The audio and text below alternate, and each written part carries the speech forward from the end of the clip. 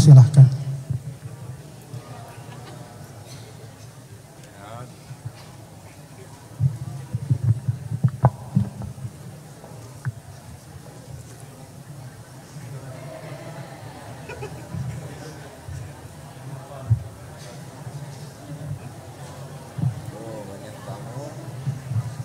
Bismillahirrahmanirrahim. Assalamualaikum warahmatullahi wabarakatuh.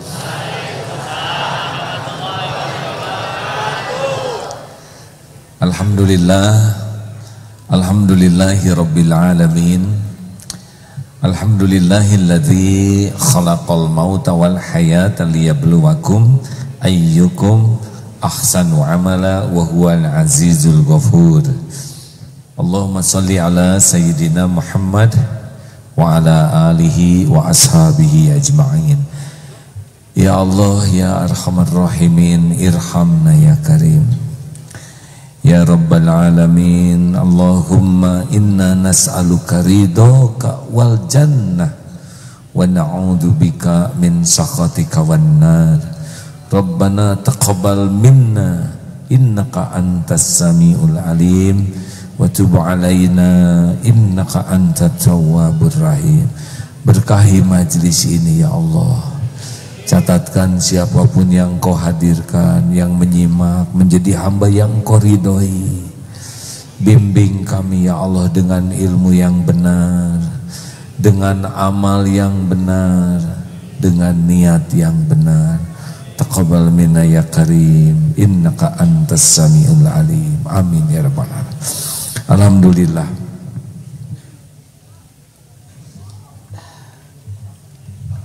Sebentar. Apa kabar?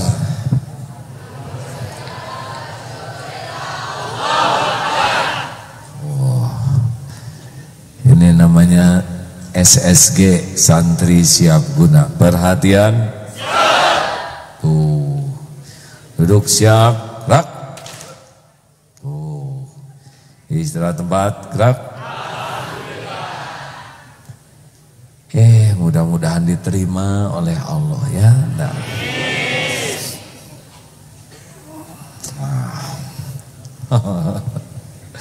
Bapak Ibu yang baik, terima kasih. Jadi yang paling penting dalam hidup ini tidak cukup hanya menjadi baik, tapi diterima oleh Allah kebaikannya. Jadi tidak cukup beramal, tapi diterima oleh Allah amalnya.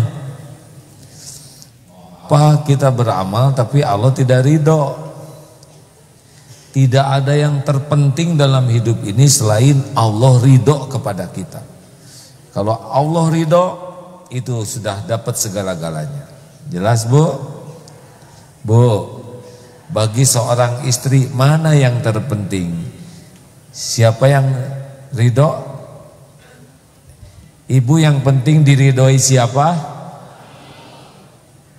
Nah, jadi suami ada.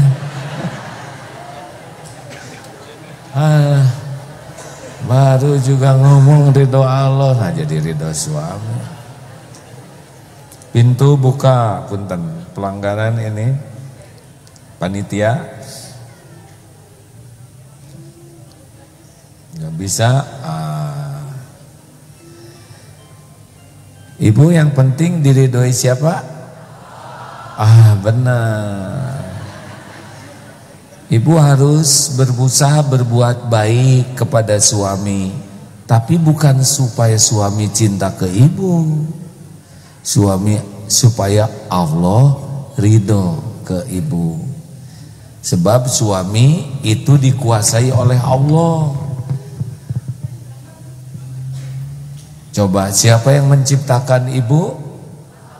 Yang memberi rezeki, yang menghidupkan, yang menutupi aib dan dosa, yang bisa mengampuni ibu-ibu siapa? Yang ngasih pahala siapa? Yang ngasih sakinah. Siapa yang bisa ngasih husnul khotimah? Siapa yang punya sorga? Kalau suami ibu ngapain?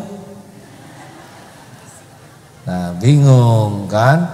Makanya jangan terlalu cinta sama suami. Karena kalau sudah terlalu, Allah tidak suka. Jelas, Bu? Kenapa ibu menderita? Karena ibu lebih banyak ngarep-ngarep dari suami daripada ngarep-ngarep dari Allah. Lebih banyak ingin dicintai oleh suami daripada ingin dicintai oleh Allah. Ibu lebih ingin disayang suami daripada ingin disayang oleh Allah.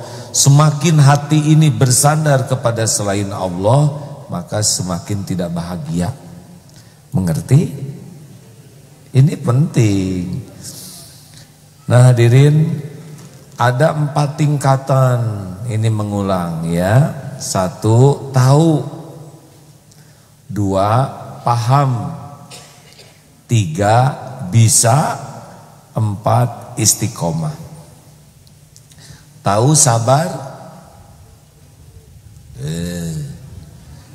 Tahu, sabar. Paham, sabar. Mungkin pelan ya. Tahu, sabar. Paham, sabar. Benar. Benar. Tuh, bingung. Kalau tahu itu dengan mendengar. Kalau paham dengan belajar. Tahu kuda? Tahu kuda tidak? Paham kuda tidak? Nah gitu atuh jujur. Tahu kuda? Paham kuda? Bisa berkuda? Jadi tahu dengan paham itu beda. Kita tahu ikhlas, tahu sabar, tahu syukur, tapi masalahnya belum tentu paham. Sedangkan amal itu syaratnya bukan tahu tapi paham. Nah, paham ini hanya bisa dengan belajar. Makanya maaf, ngaku Islam kurang belajar, maka dia tidak bisa beramal.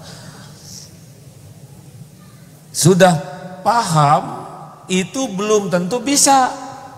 Karena belajar dengan berlatih itu couplingnya beda. Makanya jangan heran ada yang nyuruh sabar tapi tidak sabar. Sing sabar atau baru dak.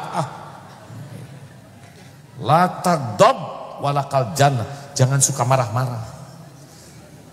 Jangan marah-marah bagimu surga. Ngerti? Begitu hadirin. Sambil melarang marah, sambil marah. Bu, jangan dekat-dekat sama si ibu itu. Dia tukang ngobrolin orang. Di dalam surat Al-Hujurat ayat 12 jelas sekali. Haram hukumnya ngomongin orang. Hati-hati aja, Bu. Ai maneh ngomongkeun saha.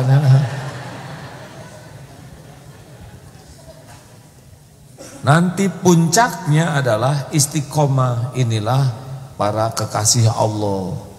Jadi sudah tidak jatuh bangun tapi ajeg, jatuhnya dikit naiknya besar. Nah ibu bapak, yang namanya mulia karomah itu datangnya bagi yang istiqomah. Jadi kalau belajar agama tuh tidak identik jadi langsung mulia. Karena itu baru sampai tingkat paham. Makanya jangan aneh, kenapa ada suami yang protes istrinya rajin pengajian. Si ibu teh pengajian teh rajin, tapi yang robah teh cuman seragam. Kelakuan mah awet.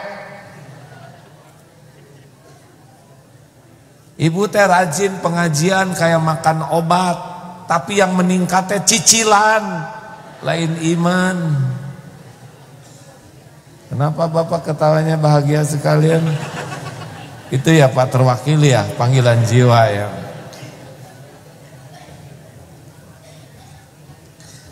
Ada juga yang protes, ini anak teh sudah hafal 5 juz, tapi kenapa sholatnya juga masih malas? Ini sekolah-sekolah agama, mesantren, kuliahnya juga di kuliah kampus Islam, tapi kenapa kelakuannya nggak cocok? Dia teh dakwah nih, ngomongin agama, tapi kenapa perilakunya tidak cocok dengan apa yang disampaikannya? Nah, ini harus kita pelajari nih. Kenapa coba? Masih ingat pelajarannya? Kenapa belajar agama tapi kelakuannya nggak robah? Satu, apa? Salah niat. Salah niat mah dari awal sudah salah. Dan Allah tahu ini orang belajar mau nyari apa. Allah tahu niat, tidak bisa bohong. Ibu ke pengajian, Allah tahu niatnya. Kenapa ibu ke pengajian? Capek di rumah teh AA, loba gawe. Saya tuh perlu ke pengajian supaya bisa istirahat. Ibu kenapa rajin ke pengajian? Eta teh pengajian teh orang kaya. Saya mah gabung ke sana teh supaya ikut dianggap kaya. Kenapa ini pengajian? Ini tas baru. Di rumah nggak ada yang lihat, di pengajian. Tidak bisa bohong, salah niat lewat. Karena innamal a'malu binniyat. Nih kayak kesini nih, yang niatnya paling tulus, insya Allah paling dapat manfaat. Coba ini kita absen, Majelis Taklim Al-Habib Sekneg Jakarta, mana? Oh, Sekneg. Majelis Taklim Nurul Itaan Garut. Ngacung, kalau ngacung teh nggak usah lihat kiri kanan, Bu. Kan tangannya di bawah masing-masing. Majelis Taklim Nayah Garut. Jangan keprok ya. Majelis Taklim Riyatul Jinan Bekasi. Tenang. Majelis Taklim Ta'aratus Solihah Bekasi. Dalam perjalanan. Majelis Taklim Al-Falah Bekasi. Oh si eta ya. Ibu mau di dalam sini? Mau masuk ke dalam, Bu? Semua sudah penuh kecuali ini di belakang saya. Mau? Hah? Udah tahu di samping saya apa? Kolam, Bu. Astagfirullah, menjerumuskan. Ada Al-Falah Bekasi, Al-Huda Ciparai, Az-Zahra Cikampek. Hah? Bapak kenapa nggak pakai kerudung? Ya. Majelis Taklim Karisma Darussalam Cikampek. Oh ya, harus saya absen dulu. Kenaan sini majelis ibu-ibu yang datang lelaki. DT Peduli Bekasi, DT Peduli Garut. Ya terima kasih. Yang lain siapa nih? Santri Darut Tauhid. Alhamdulillah, terima kasih. Alhamdulillah. Tetangga pabrik jaket. Alhamdulillah, terima kasih. Baik, lanjutkan ya Bu ya. Pak, kenapa orang belajar agama tapi tidak berbuah pada perilakunya? Satu apa? Salah niat. Apakah boleh niat jadi ulama? Tergantung, belum tentu. Kenapa pengen jadi ulama? Karena ulama tuh keren, ceramah kemana-mana, nanti dihormati, masuk ke TV, banyak diidolakan ibu-ibu, pulangnya dikasih amplop, keren lah jadi ulama. Terbalik adanya. Karena dia bukan pengen jadi ulama betulan, dia cuman pengen dunia dengan kemasan ulama. Ini tidak akan barokah. Kenapa ngapalin Quran gini? Saya tekan jatuh cinta ya. Nah kata calon mertua, kamu gak diterima sebelum apal Quran. Jadi saya teh hoream-hoream ge ngapalin Quran we Coba itu. Sama SSG juga ini, ada yang daftar SSG. Kenapa SSG? Si calon saya teh nggak nerima saya kalau saya nggak latihan, capek saya teh SSG teh.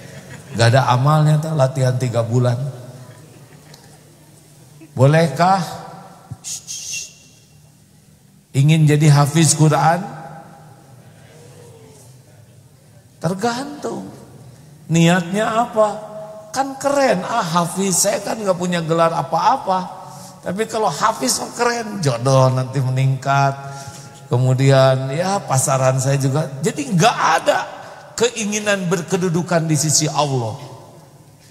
Ini fatal, seperti naik angkot dari awal sudah salah alamat, gak akan nyampe.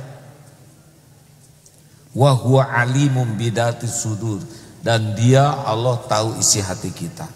Itulah sebabnya kenapa banyak yang mesantren, ngaji, belajar agama, baca Quran, ngapalin Quran, dan cita-citanya salah, bukan mau ke Allah. Walaupun dikasih oleh Allah, tapi tidak akan dikasih ganjarannya, dan dia akhirat bisa jadi ahli neraka karena menggunakan hak Allah untuk kepentingan duniawi. Jelas tidak nih? Kan kalau wanita, boleh nggak wanita ingin kelihatan cantik, Bu? Cik jawab, kalau akhwat ingin kelihatan cantik boleh? Yang tidak boleh apa? Ikhwan ingin kelihatan cantik ya. Ibu-ibu, bolehkah ibu ingin kelihatan cantik? Untuk siapa? Suami siapa? Si bapak ketawa. Kami juga tahu, Bu, ibu teh kaondangan dandar staker kebek. Iya kan, Pak?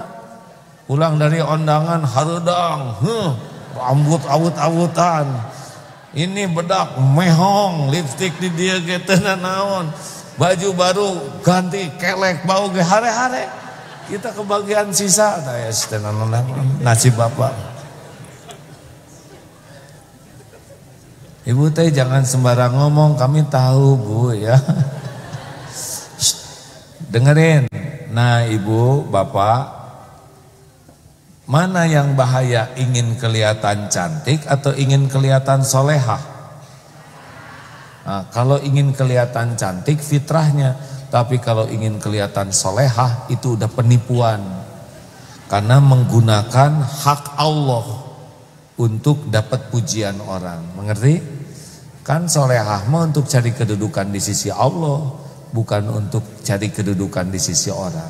Jadi ada yang ngaji tapi ingin dapat pujian orang, itu bisa rusak di akhirat nanti. Ceramah hanya untuk dikagumi orang, itu juga rusak karena menggunakan dalil-dalil Quran, perintah Allah, tapi untuk kepentingan duniawi.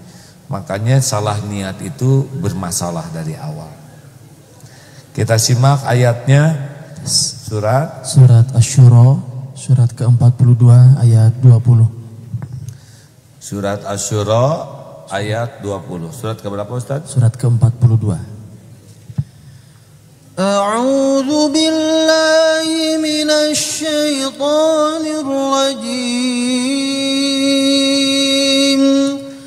Man kana yuridu harsal akhirati nazid lahu fi harthihi wa man kana yuridu harsad dunya nu'tihi minha wa ma lahu fil akhirati min nasib.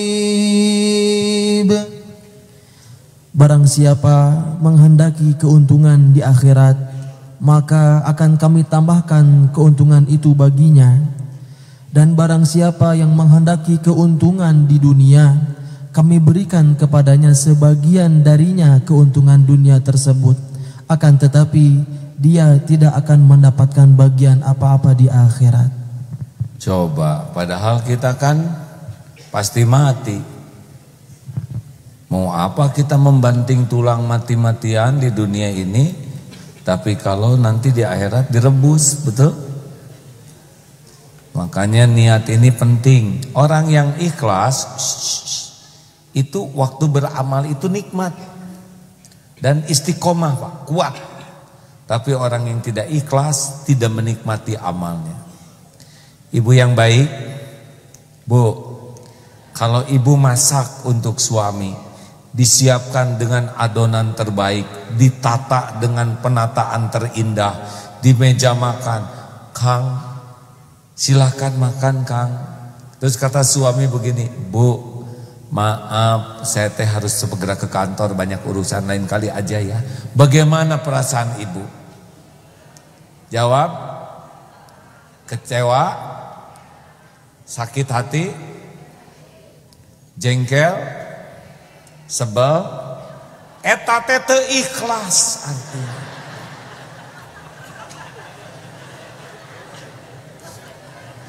Ini dijiwai teu ikhlas. Mengerti, Bu? Orang yang ikhlas mah dimakan gak dimakan, yang penting diterima Allah. Jelas. Jadi tidak cukup pinter masak, tidak cukup pinter menata, tidak cukup jago menyajikan. Kalau enggak pakai ikhlas, nyesek. Sama Bapak juga, Pak. Bapak sing ikhlasnya keur mah teu boga duit teu ikhlas. Orang ikhlas mah orang tahu, orang tidak tahu sama saja, karena Allah tahu. Orang lihat, orang tidak lihat sama, karena Allah pasti lihat. Orang berterima kasih, orang tidak berterima kasih sama aja, nggak ada masalah. Itu mah cuman mulut orang, yang penting diterima Allah. Diterima kasihi, tidak diterima kasih, lempeng weh, tapi kurang ikhlas, sakit hati. Orang ikhlas buat dipuji, tidak dipuji, dicaci, lempeng weh, karena cuman suara orang. Tuhan kita kan bukan mulut orang. Orang muji juga dah nggak ngepek. Dan yang menentukan takdir mah Allah. Orang ikhlas dihargai, tidak dihargai kebaikannya, nggak ada masalah. Dan yakin Allah pasti ngebalas pada waktunya. Orang ikhlas mah nggak pernah nunggu-nunggu orang balas budi. Makanya orang yang paling bahagia di dunia adalah orang yang ikhlas. Allah ngasih kebahagiaan. Jadi kalau ibu kurang bahagia artinya kurang apa? Kurang ikhlas. Jelas Bapak juga, Pak? Iya teh teori, Pak. Ini baru sampai meningkat dari tahu ke paham. Hati-hati pulang dari sini teh jangan dimatasi ikhlas. Seenaknya. Belum tentu hadirin. Karena belajar ikhlas tuh beda dengan berusaha ikhlas. Ini lagi belajar nih, supaya dari tahu ke paham. Nanti dari paham harus riadoh, latihan. Misalkan gini, pulang ke rumah,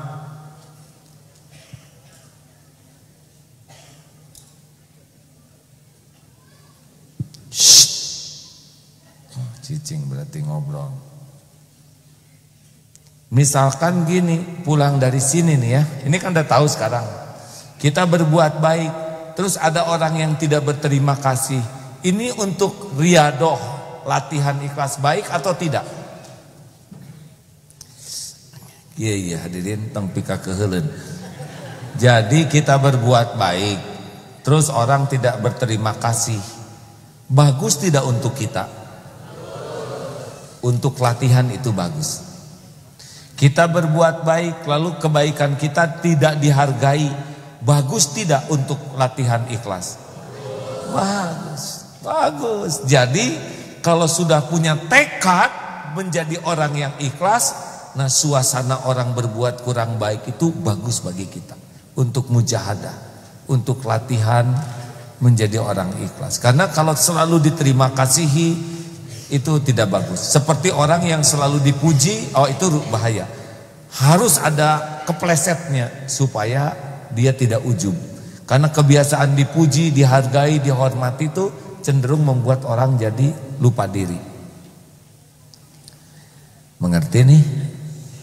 Jadi ini pengajian ini tingkatannya bisa atau paham? Paling tinggi paham. Untuk bisa harus ada program lainnya. Nah, seperti belajar kuda itu paham bagus, tapi untuk bisa berkuda itu beda lagi. Harus daftar, latihan pagi, siang, malam, sakit pinggang, belum lagi jatuh, kadang-kadang digegel kuda, kadang kesepak, ya itu sudah. Coba, mana yang bagus mendatangi kuda? Dari depan atau dari belakang? Diam-diam. Dari depan, dari belakang? Dari samping. Kalau dari depan digegel, ya enggak? Kalau dari belakang, coba nanti sewaktu-waktu ya. Yang orang yang tidak tahu ilmu, lihat kuda tuh diam-diam dari belakang, mau mengejutkan, ya enggak? Nanti kuda terkejut, dikasih namanya cap kaki kuda. Ada kan minuman cap kaki kuda? Itu larutan penyegar cap kaki kuda. Pada bingung apa penyegar cap kaki kuda. Eta nu di dieu teh ngadaplok. Teruskan. Nah, kalau kita sudah tahu ilmunya, maka naiklah ke program Riyadhah. Nah, ini yang kita bahas sekarang. Bagaimana kita menjadi orang yang tidak hanya belajar tapi juga mengamalkannya. Mau tahu rahasianya? SSG semalam udah dikasih bocorannya. Apa yang pertama SSG kalau kita mau menjadi orang yang berubah? Tekad. Jadi Bapak Ibu, kenapa Bapak Ibu sampai ke sini? Pasti ada tekad ke sini, betul? Jauh atuh dari Bekasi, dari Ciparai, dari Cimpe, Cikampek, dari Gajrut, Garut, dari Jakarta ke sini naik bis, belum lagi macet, belum lagi ngeluarkan uang. Kenapa mau nih? Pasti ada sesuatu yang ngedorong. Nah, itulah namanya tekad. Dan yang nggak bertekad nggak jadi. Tahajud tidak tahajud bukan masalah kekuatan, Pak, masalah bertekad atau tidak. Iya kan? Hampir kita semua tahu tahajud. Saum Senin Kemis. Ada yang melaksanakan, ada yang tidak. Bukan perkara kuat, perkara tekad. Kenapa ibu nggak saum Senin Kemis? Aduh, abdi teh seueur kegiatan, sok capek abdi teh. Hari ibu Ramadan saum, saum itu tiap hari, Pak. Karena itu wajib, jadi tekadnya lebih kuat. Kalau sunnah itu biasanya melemah. Jadi siapa yang paling banyak pertolongan Allah adalah yang paling kuat tekadnya. Sesudah niatnya lurus, tekad. Nah, datangnya tekad ini dari apa? Apa namanya, Dek? Amba. Ulangi. Apa manfaat bagiku? Semakin banyak manfaat yang akan kita peroleh, semakin semangat. Kenapa orang mau haji? Jauh puluhan juta rupiah. Karena itu pengen masuk surga. Karena tiada balasan bagi haji yang mabrur illal jannah, kecuali surga. Nah, makanya supaya tahu manfaat, ibu bapak harus belajar. Oh, ternyata sholat tepat waktu teh keutamaannya ini. Oh, ternyata sholat berjamaah itu 27 kali lipat. Oh, kalau sholat di masjid itu bisa mendatangkan kecintaan Allah. Makin banyak. Kemudian lihat bukti. Oh, benar, itu yang ternyata ngapal Quran teh lebih tenang, lebih banyak pertolongan Allah, lebih berkah hidupnya, rezekinya lebih gampang. Makin tahu ilmu dan lihat bukti, makin semangat. Jelas hadirin? Coba saya nanya, kenapa Bapak kesini? Ini majelis Darussalam Karisma. Jong nih Pak Karisma. Kenapa Bapak kesini? Pengen ketemu AA. Mau diapakan diriku, Han? Ini udah ketemu nih, apa? Mau apa? Mau duel atau apa, Pak? Mau apa? Jauh-jauh. Oh, mau supaya saya datang ke karisma gitu. Strategi ya. Orang mau berbuat itu karena ada tekad yang kuat, betul? Nah, tekad ini datangnya dari informasi dan dari bukti. Makanya sering-seringlah kita melihat bukti, membaca itu membuat tekad kita kuat. Dua, kalau orang tekad kuat itu harus keluar target. Saya ingin jadi ahli tahajud. Saya ingin jadi 1 hari 1 juz baca Quran minimal. Saya ingin setiap ba'da subuh harus sedekah. Nah, itu setiap tekad itu harus pakai target. Karena nggak pakai target seperti memanah, tidak ada sasaran. Siapa yang ngejerit? Kalau 1 meter 10 dia gagal, ambil jadi 1 meter sehingga dia loncatnya lolos. Nah, kalau dia sukses memorinya, besoknya dia cenderung berprestasi. Hidup kita juga gitu. Jangan dipenuhi dengan memori kegagalan, tapi memori-memori sukses. Nah, target ini harus kita buat yang kecil-kecil aja dulu. Ibu mau diet, saya mau mengurangi misalkan 50 kilo. Sedang sekarang 70, tinggal 20. Tinggal tulang, mustahil, Bu. Jangan mengada-ada. Ini serius hadirin. Coba apa yang suka jadi patah semangat, cita-citanya apa? Ustaz, apa yang mau ditargetkan? Ingin punya rumah. Nah, mulai dari rumah burung dulu. Ini malah kurang nyambung ya. Oke. Oh, kalau ingin punya rumah, mulailah punya rumah di sorga dulu, Ustaz. Wakaf buat rumah. Nanti Allah lihat, ini hambanya nih, rumahnya pengen rumah di sorga, udah bagus, banyak wakaf. Yang kedua, kontrakan yang ada sekarang diperlakukan supaya Allah suka.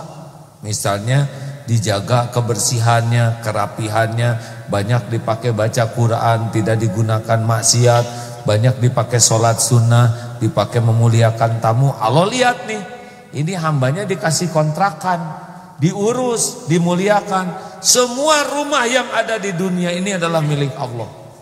Mudah bagi Allah, mudah. Tinggal dibalikin aja hati seseorang. Ustaz, saya tuh punya rumah kosong gak kepake, sok aja pakai aja oleh Ustaz. Misal ya, pakai aja. Lama-lama, alhamdulillah Ustaz, saya tuh ternyata rezeki banyak, rumah saya ada 10, udah aja buat Ustaz. Kan gampang. Namanya juga ngarang, hadirin, apa susahnya? Masa saya ngarang aja susah? Serius? Ada yang mau apa?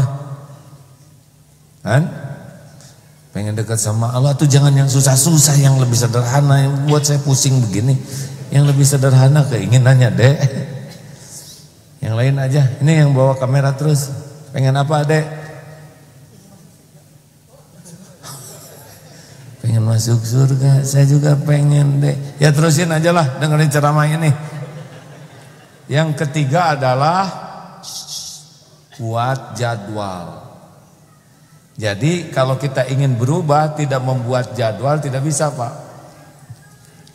Saya ingin 1 hari 1 juz, misal. Dipecahkan tuh, Pak, kalau jarang tuh. Berarti setiap sebelum sholat 1 lembar, sesudah sholat 1 lembar, ya kan?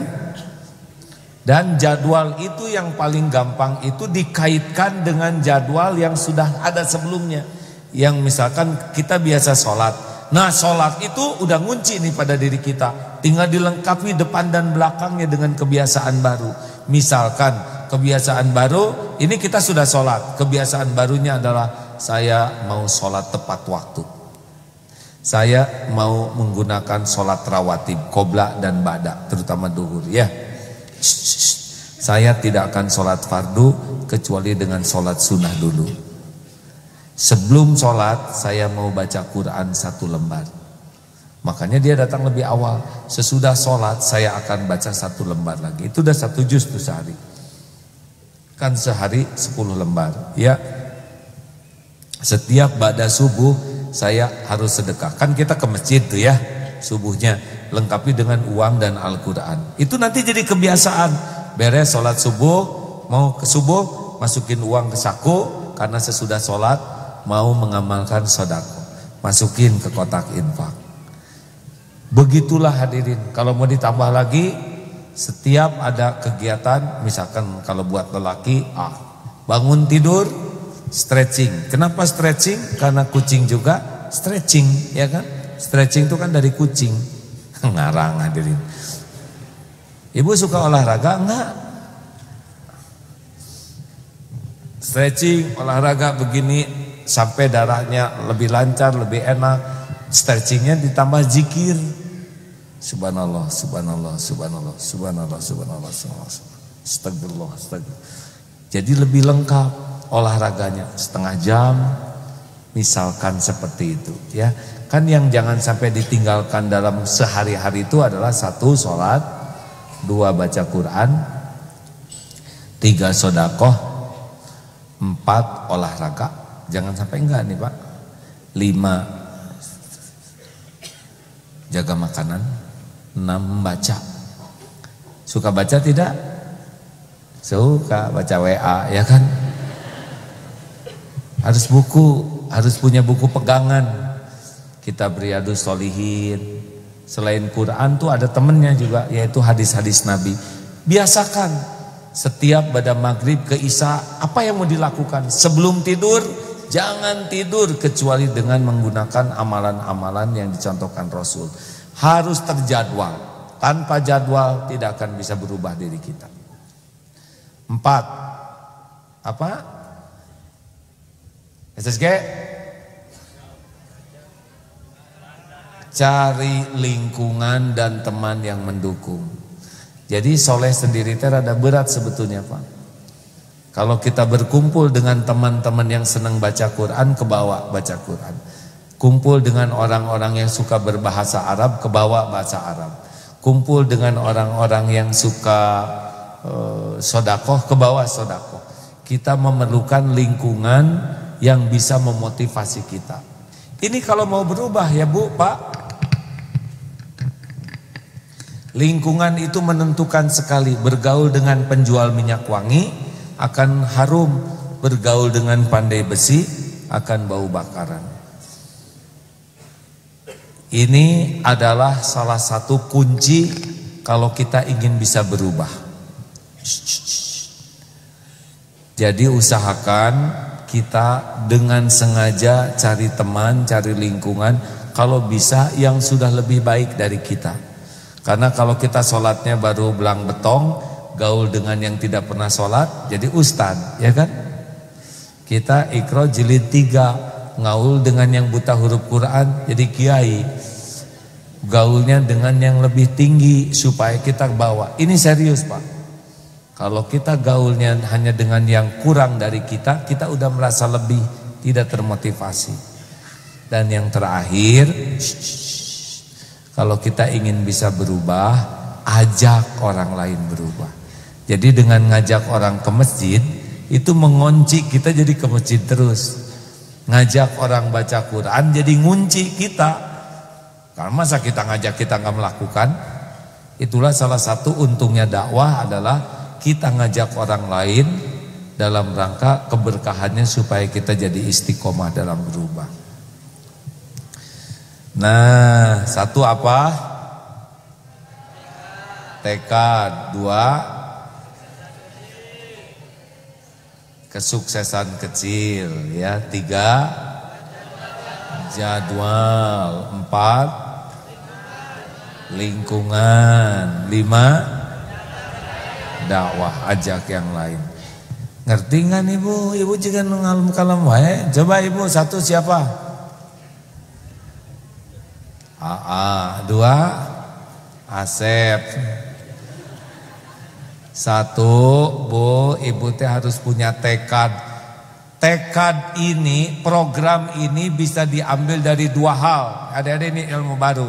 Orang itu bisa bikin program itu dari dua hal. Satu dari masalah, dua dari potensi.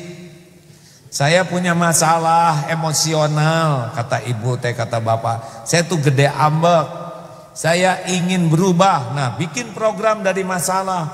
Saya ingin tidak mau jadi pemarah. Buat program. Tidak usah, saya tidak akan marah sekaligus. Bisa dengan paku. Ibu bawa paku dengan kayu. Tiap kali marah, tancepin ke paku itu ke kayu. Hitung sebelum tidur berapa kali marah, berapa paku yang nancep. Minta maaf. Nak, maaf tadi ibu marah. Ya bu, cabut paku. Bibi, punten ya, tadi saya emosional. Cabut. Pak, suami, maafin tadi saya marah-marah hari ini 3 kali saya ngadat. Bu, cabut. Tetangga tukang sayur, maaf mang, tadi nyebut tomat butut. Habis pakunya, yang tersisa apanya? Hah? Nah, gimana itu ngobatin luka di hati orang? Karena memaafkan dan melupakan itu beda kaplingnya. Memaafkan mah, bu, maafkan saya. Ya, saya maafin. Tapi robek mah beda lagi hadirin. Nah, itu latihannya Riyado. Atau tiap kali marah, misalkan kita belikan punishment, hukuman. Saya harus sekali marah 100.000. Jadi kamu terugi kan 200.000 ya. Ini serius hadirin. Tapi kalau kita sukses beri hadiah, itu adalah bikin program. Ini banyak para sesepuh nih, bapak-bapak yang sudah senior, bikin program pak, karena tidak sedikit orang yang tidak olahraga.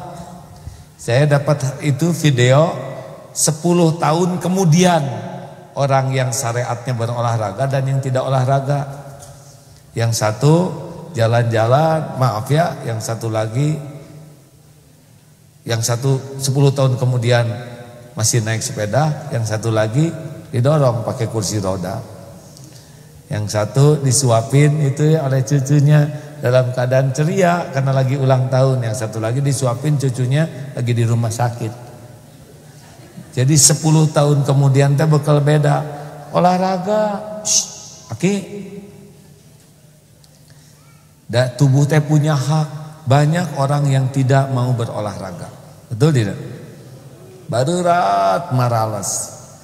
Buatlah program dari potensi ataupun dari masalah. Kali ini memang materinya materi seperti ini. Tapi apa yang paling penting sekarang? Yaitu program membersihkan hati. Program terpenting adalah penyakit tengil. Apa? T-nya takabur. Ayo, orang sombong itu adalah orang yang batarul haq wa ghamtun nas, mendustakan kebenaran dan menganggap remeh orang lain. Goalnya adalah tawadu. Supaya tawadu, latihannya tiap ketemu orang, hormati orang. Lihat anak kecil, latih. Ini anak kecil nih, lebih sedikit dosanya daripada saya. Kalau meninggal bareng dia berpeluang ke sorga. Lihat kakek-kakek, iya diskolot ya. Berarti amalnya lebih banyak dari saya. Saya harus hormat. Ketemu orang saya harus salam duluan. Assalamualaikum. Asongkan tangan duluan. Ini teh dilatih hadirin. Karena kalau nggak dilatih, tetap peteke akan jadi orang sombong. Egois, dilatih. Mau buka pintu, tahan, dahulukan orang tua. Mau makan baris, jangan mendahulukan. Lihat di undangan ada ayam, tenang. Tahan. Nggak usah ngebidik ayam dari jauh. Nanti ayam itu diambil orang, kita jengkel. Ya saya ke bagian cekernya. Ada kan tiap orang ada takdir masing-masing. Bu, jangan suka egois. Ya, latih. Mau belanja, coba di sini. Ini jamaah baru mungkin ya. Tukang jeruk, harga jeruk 12,5. Yang pertama berapa nih jeruk? 12,5. 5.000 ya? Oh. Kejauhan tubuh modalnya aja 10.000. Cak 10.000 tah. Harga 12,5 dibeli 10.000. Yang kedua berapa harganya? 12,5. Ya saya beli 12,5. Yang ketiga berapa harganya? 12,5. Bayar 15.000. Ini kembaliannya nggak usah, sok aja buat nambah bekal anaknya. Bayangkan kalau ada 3 orang seperti ini, mana kira-kira yang hidupnya paling bahagia? 1, 2, 3. Jawab. Mana kira-kira yang wajahnya makin menyenangkan dilihat? 1, 2, 3. Mana yang paling banyak didoakan kebaikan oleh tukang jeruk? 1, 2, 3. Mana kira-kira yang banyak pahalanya? 1, 2, 3. Mana kira-kira yang paling disukai Allah? 1, 2, 3.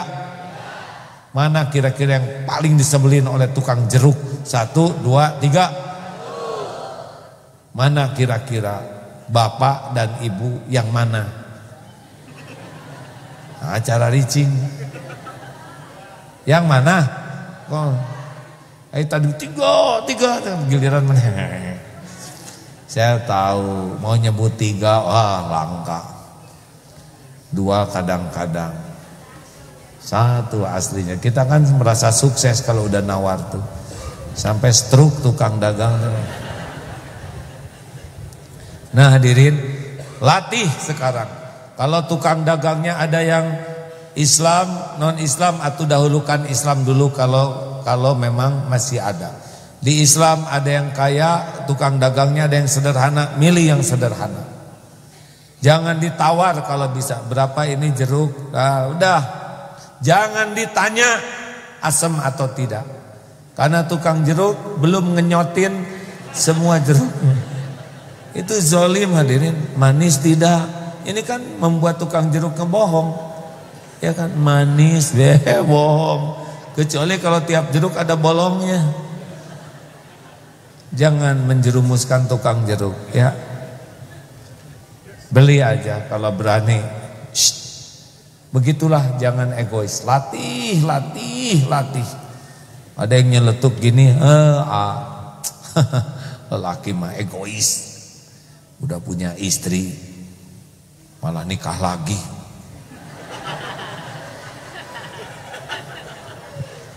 Saya emang gak ngejawab. Karena ada laki-laki yang bantu ngejawabin. Siapa yang egois? Lelaki diberikan jatah 4, ibu mau sendiri gitu.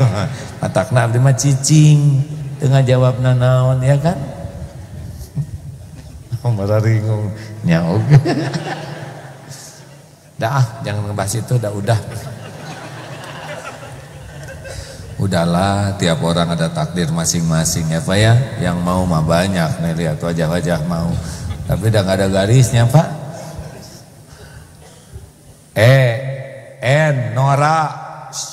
Nora teh pengen pamer. Capek. Hidup capek teh pengen dipuji orang. Bu, Pak, kenapa banyak cicilan? Karena pengen dipuji orang. Supaya kelihatan keren, kaya, pinter. Kenapa ngomong jadi aneh? Lu dari mana? Gue dari Tasikmalaya. Orang di kampung Tasik ke Jakarta ngobrol. Ngobrol bahasa Inggris wae. Bahasa no aneh itu biasa aja. Kita tuh jadi sangsara teh pengen dipuji orang. Just the way you are. Sekalinya keluar bahasa Inggris teh heboh. Tahu artinya apa? tong centil. Siapa ibu-ibu yang paling menderita? Yang pengen kelihatan langsing, tiada ditahan napas, pikeng. Yang pengen kelihatan putih direndam semalaman. Sebelum kadeta dikeem rarai. Yang pengen kelihatan jangkung jengke sadidin. Yang pengen kelihatan awet muda dijepit pakai jepitan jemuran. Capek. Yang enak mah biasa we. Apa adanya. Serius. Yang ingin kelihatan pinter eta sok ngebarohong wae. Capek Bu gaya teh. Bukan tidak Ini saya nggak mau ikut campur Yang tentang bulu mata palsu, saya tuh suka ngebayangin capeknya mata gitu. Kalau di dunia lelaki mah kan barbel eta teh Bu. Jadi sekali kicep tuh bisa berotot gitu. Saya emang gak mau ikut campur, tapi lah tong capek-capek juga gitu. Bu, tong capek-capek ting diwedak, capek teh Bu. Aya karang supaya manis di karangan. Untung lelaki mah rileks ya Pak ya. Kebayang saya kalau pakai wedak terus. Ya mungkin dunia wanita mah begitu, tapi kalau bari ngaca teh itu naonan mana teh segala dicocolan juga ieu dilewek-lewek naon. Ya maksudnya biasa welah, tidak usah terlalu tebal gitu ya Bu ya. Terima jadi tua teh Bu, Ibu. Terima jadi tua teh. Tahu kenapa? Kan udah jadi. Jangan selalu ingin kelihatan muda, capek. Hayang katingali pinter teh capek. Hayang katingali beungar teh capek. Makin mahal, makin bagus, makin nyiksa. Sok, bukan tidak boleh punya gelang, sok pakai gelang. Tapi kalau gelangnya bagus teh cenderung kekepret Bu. Ustadz bolehkah saya bertanya?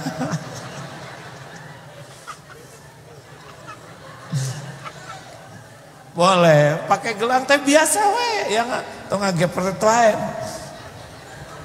Ustadz saya mau nanya ya, siapa yang paling stres di sini? Yang selopnya paling bagus, mahal dan belum lunas. Alah nyesek, sieun katincak, sieun ruksak. Udahlah hidup mah biasa aja, betul? Jangan capek dengan penilaian orang. Masih ingat cerita yang punya rumah di Perumnas? Malu enggak kamu punya rumah kita paling butut di Perumnas ini. Orang lain mah dibangun, kita mah asli gini, tipe 36 kecil. Atuh Pak, alhamdulillah. Orang lain mah enggak punya rumah, di tenda, ngontrak, kita mah ada. Fabi ayyi ala'i rabbikuma tukadziban. Alhamdulillah Bapak. Tapi mau rumah kita mah butut mah pangbututna ya di Perumnas. Alhamdulillah Pak. Kalau rumah sederhana teh susah sombongnya. Ekno disombongkeun butut jiga kieu Pak. Yang kedua, rumah sederhana itu tidak ada yang iri dengki. Apa yang mau diiriin rumah kita, benar? Kan makin bagus orang iri Pak. Yang ketiga, rumah sederhana teh gampang ngurusnya Pak. Ngepel ya seradat beres bersih. Dan nggak ada barang. Yang keempat, rumah sederhana teh enak Pak. Enak naon? Tidak diminatin maling. Udah berapa kali rumah kita kemasukan maling, malah prihatin. Yang kelima, apa enaknya rumah sederhana? Ringan hisabnya. Di akhirat teh paling coet satu, yang gayung. Dan nggak ada yang dihisab. Makin kaya lama itu dihisab. Otakna Bu, nggak usah banyak pengen yang mahal-mahal. Biasa aja. Ya, Ibu punya tas mahal teh nyiksa Bu. Tahu ciri-ciri tas ori dengan tas KW? Nanti pas gerimis. Gerimis, sep. Eta rada ori. Namun gerimis, sep ke dia. KW lah.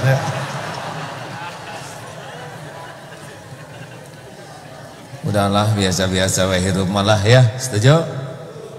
Just the way you are. Saya ada jerawat di kemarin ngaju. Ada jerawat? Iya. Terus kumaha? Kenapa harus mati-matian nyembunyiin jerawat? Ya enggak? Halo? Nah, terima. Enak hidup mah. Yang penting mah Allah ridho, betul? Yang keempat, tengi, ge. Nah, galak. Udah mulai sekarang latihan tong galak.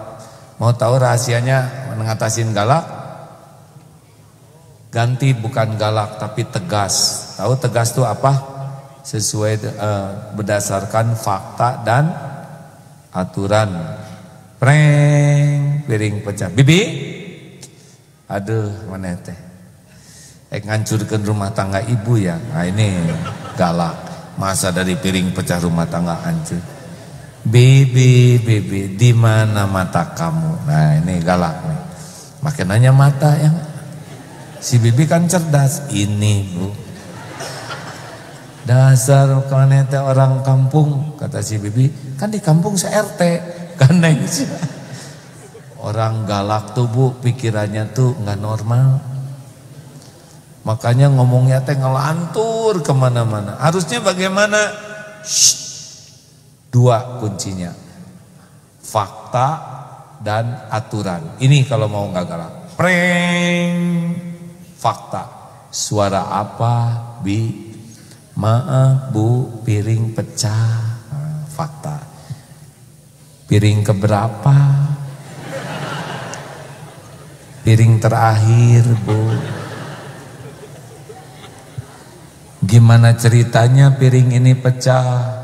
Saya barusan lagi jengkel Bu, saya banting aja piring ini.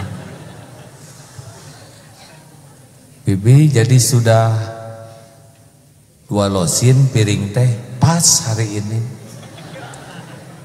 Ingat tidak perjanjian kerja di rumah ibu?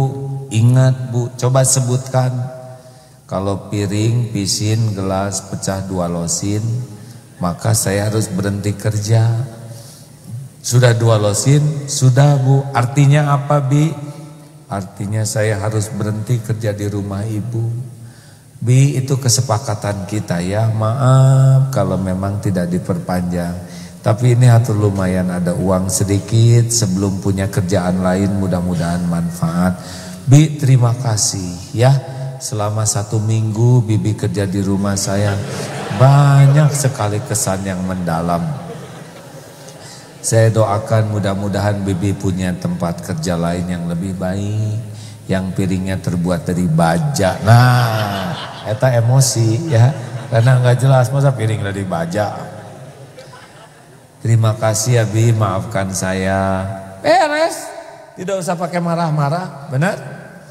Ke anak-anak juga jangan marah-marah Bu, apalagi anak masih kecil.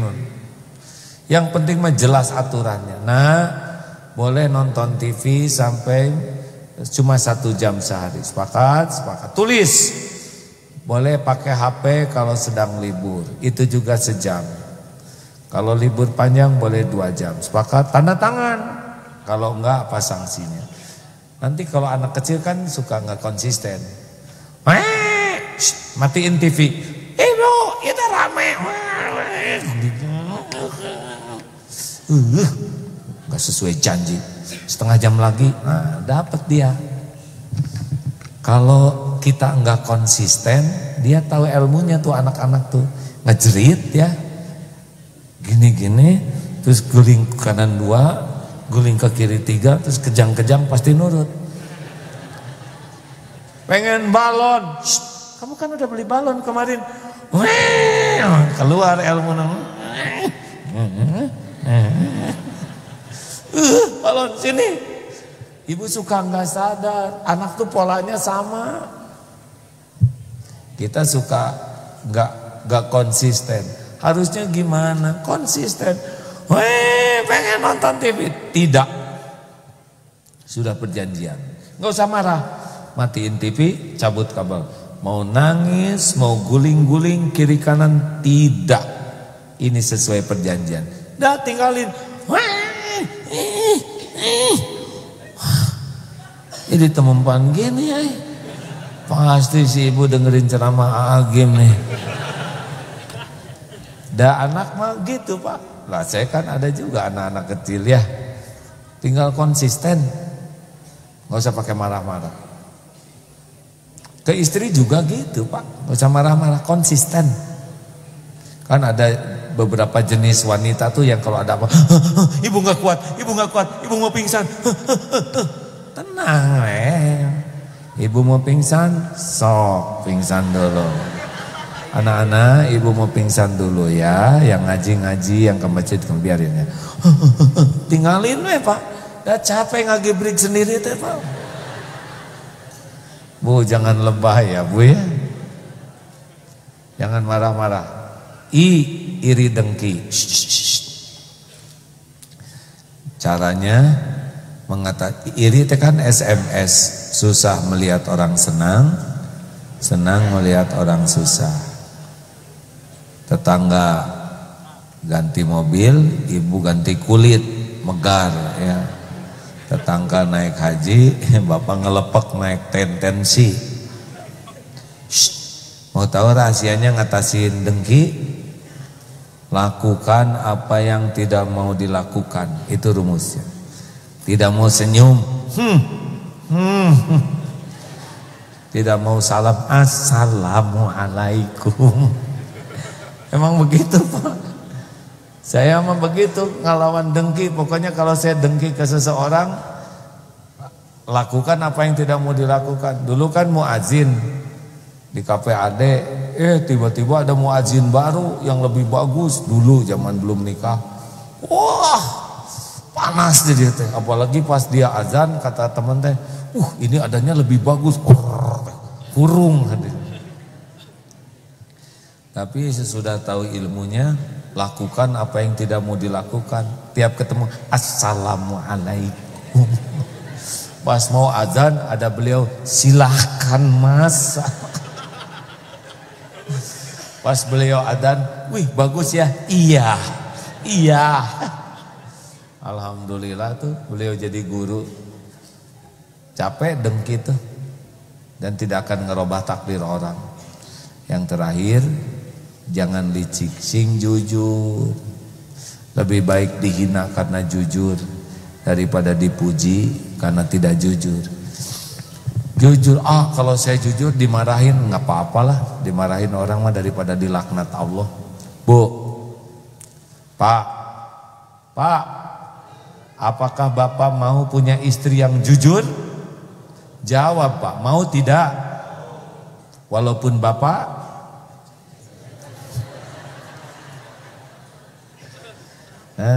lalaki mah sing jujur siapa pada mana lagi teh jujur.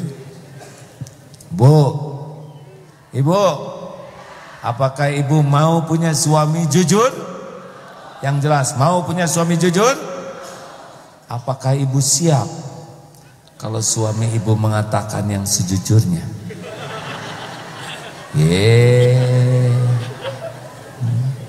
Si Ibu mah dibela nggak tepuguh deh.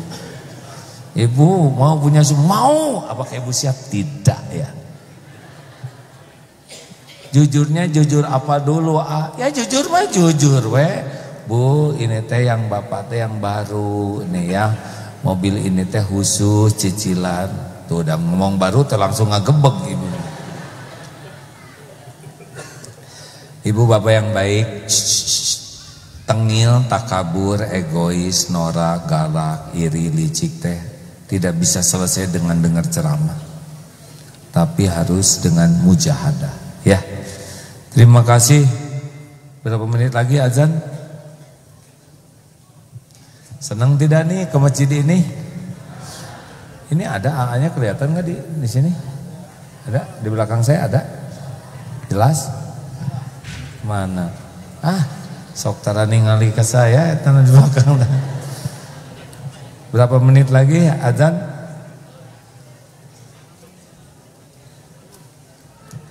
Sambil tanya jawab, sambil sodakoh ya. Silakan petugas semua dilipat gandakan rezeki yang bersodakoh. Ya, pertanyaan silakan. 1, 2. Ada yang mau ikutan ulang tahun Darut Tauhid? Mana pengumumannya? Oh ini ya, nanti lihat di pengumuman ini. Tanggal 1 dan 2 Desember ada jalan sehat, ada funbike, ada talaksol. Silakan. Ya, pertanyaan silakan. Mana yang nanya? Ayo Dek, lihat yang ngacung. Bapak, kasih Pak.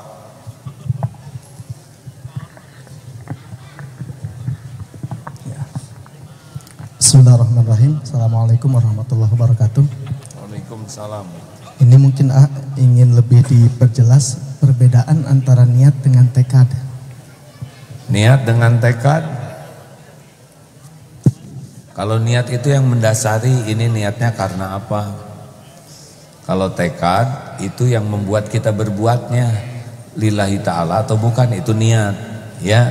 Kalau tekad berbuat atau tidak. Ada bedanya enggak? Kalau niat itu karena apa? Karena siapa? Saya baca Quran karena siapa? Pengen dipuji orang atau pengen diridhoi Allah, itu niat. Kalau saya bertekad untuk bisa baca Quran, itu antara berbuat dan tidak. Ada bedanya enggak Pak? Saya bertekad datang ke Darut Tauhid, itu akan membuat datang atau tidak. Tapi ke DT saya karena apa? Itu niat. Jadi antara melakukan atau tidak itu tekad, tapi karena Allah atau bukan itu niat. Ya, Rugube, Bu, cepet Bu. Assalamualaikum warahmatullahi wabarakatuh. Waalaikumsalam warahmatullahi wabarakatuh, Bu. 2 bulan gak ketemu nih. Siapa ini? Saya. Iya, Bapak saya. Siapa maksudnya? Saya Ibu Basuki dari Cikalong Wetan, sudah Siap, Bu. dari 2001 mengikuti kajian dari naik daun, jatuh sampai naik daun lagi. Pakai naik daun segala. Saya mah tidak pernah naik daun. Sempat terkenal banget. Sekarang naik daun lagi, alhamdulillah dengan izin Allah. Kayak naik daun segala. Ya sudahlah, terserah Ibu sok atau naik naon wae ya. Mohon mendengarkan tadi beberapa uraian Bulan kemarin saya nggak kesini karena ke Jepang atau ke Australia. Oh, bulan lalu saya di Jepang, Bu. Iya, makanya biasanya tiap berusaha mengistiqomahkan setiap bulan meskipun rada jauh gitu ya. Masih banyak yang jauh cuma rada jauh gitu saya. Iya, Bu. Sono gitu terus 2 sasi. Oh, oke, tahu sono artinya Bu mules ya. Silakan Bu. Silakan Bu, pertanyaannya apa? Ngebohong ta? Ya maaf. Gak boleh salah ngomong Pak. Tadi tanyakan niatnya kesini apa gitu ya ya. Saya dari 2001 bertikad ingin merubah diri cuma raraosan teh masih kirang aya wae nu kedah aya nu dirobah aya nu teu acan karobah gitu Tapi saya berusaha terus meneladani dan teteh, terutama teh Nini. Alhamdulillah ada beberapa orang terdekat saya yang berusaha mengingatkan terus gitu, meskipun rada keuheul, kadang-kadang teh ada ingetkeun teh. Tak gimana ngatasin itu kan harus ikhlasnya anya, tapi sok keuheul. Iya, dilatih Bu. Naon ada yang ngasih tahu terus jadi jengkel gitu. Iya. Gini Bu, kalau lintasan hati itu ada aja Bu. Kita kan tidak mau, prinsipnya mah dikoreksi teh nggak mau, dinasihati itu nggak mau, karena kita nggak mau di bawah orang lain. Tapi kan kita yang minta ke Allah, ihdinas siratal mustaqim, minta diberi petunjuk, lalu Allah mengabulkan, memberi petunjuk lewat siapa yang Allah kehendaki. Masa kita keheul? Kita yang minta, giliran dikasih keheul. Iya. Jadi kalau ada yang mengoreksi ibu teh, ibu ingat ini teh ibu yang minta ke Allah. Ya, terus ingat nasihat AA, jadi we keheulna berkurang gitu. Iya. Jadi we keheul ke AA gitu. Rada. Terima kasih, Bu. Sebentar, satu aja pertanyaan ya, ya. Kan Karena tadi udah satu. sakatudoy atuh, Ya sok. Ini lagi marak-maraknya bendera tauhid ya, ya. Saya teh nyari AA di TV tapi teu aya kamari teh. Tapi da anu judi Australia kemarin saya terus sering mengikuti perjalanan AA lewat FB. Saya terus tiap hari mendapat ceramah-ceramah dari AA lewat FB. Makanya saya nyari ke AA ini di TV kok nggak ada AA, tapi subhanallah masya Allah itu banyak banget ya ayah. Tak itu gimana menurut AA, bendera HTI ataukah tauhid? Tak dapat pemerintah mah keukeut HTI wae A. Tak kesel abi oge selaku umat muslim teh tak kumaha ta. Ya. Begini. Pembakaran bendera itu sudah terjadi. Nasi sudah jadi bubur. Tinggal bagaimana bubur jadi bubur ayam spesial. Yang membakarnya juga saudara kita dengan alasan tertentu. Kita berbeda pendapat, saya juga sedih dan kecewa. Tapi ada sesuatu yang harus lebih dijaga, yaitu kerukunan ukhuwah Islamiyah. Jangan sampai kejadian ini membuat berbenturan umat Islam dengan umat Islam, gitu. Sejuk mana yang bilang teh.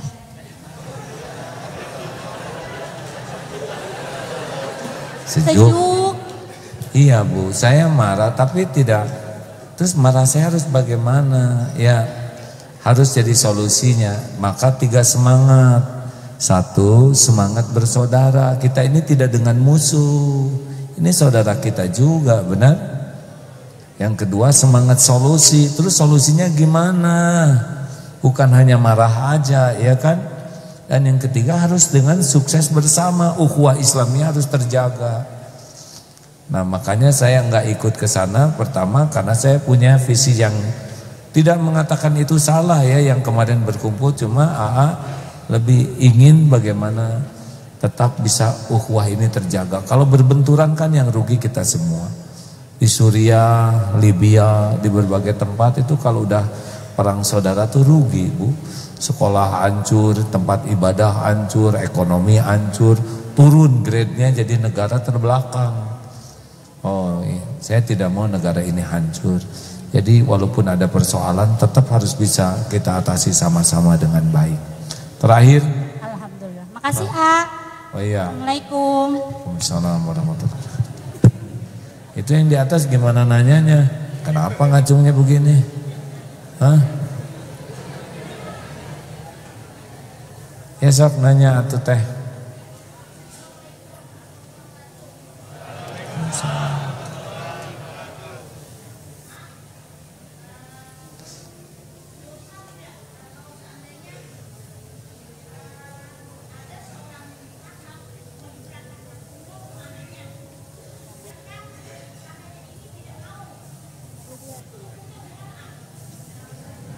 Ya udah ke yang lain aja yang mau atuh.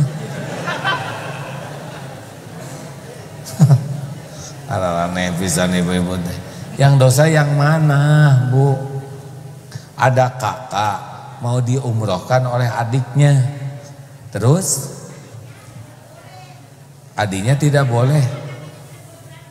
Kakaknya tidak boleh berangkat oleh siapa? Oleh suaminya. Ibu suami siapa?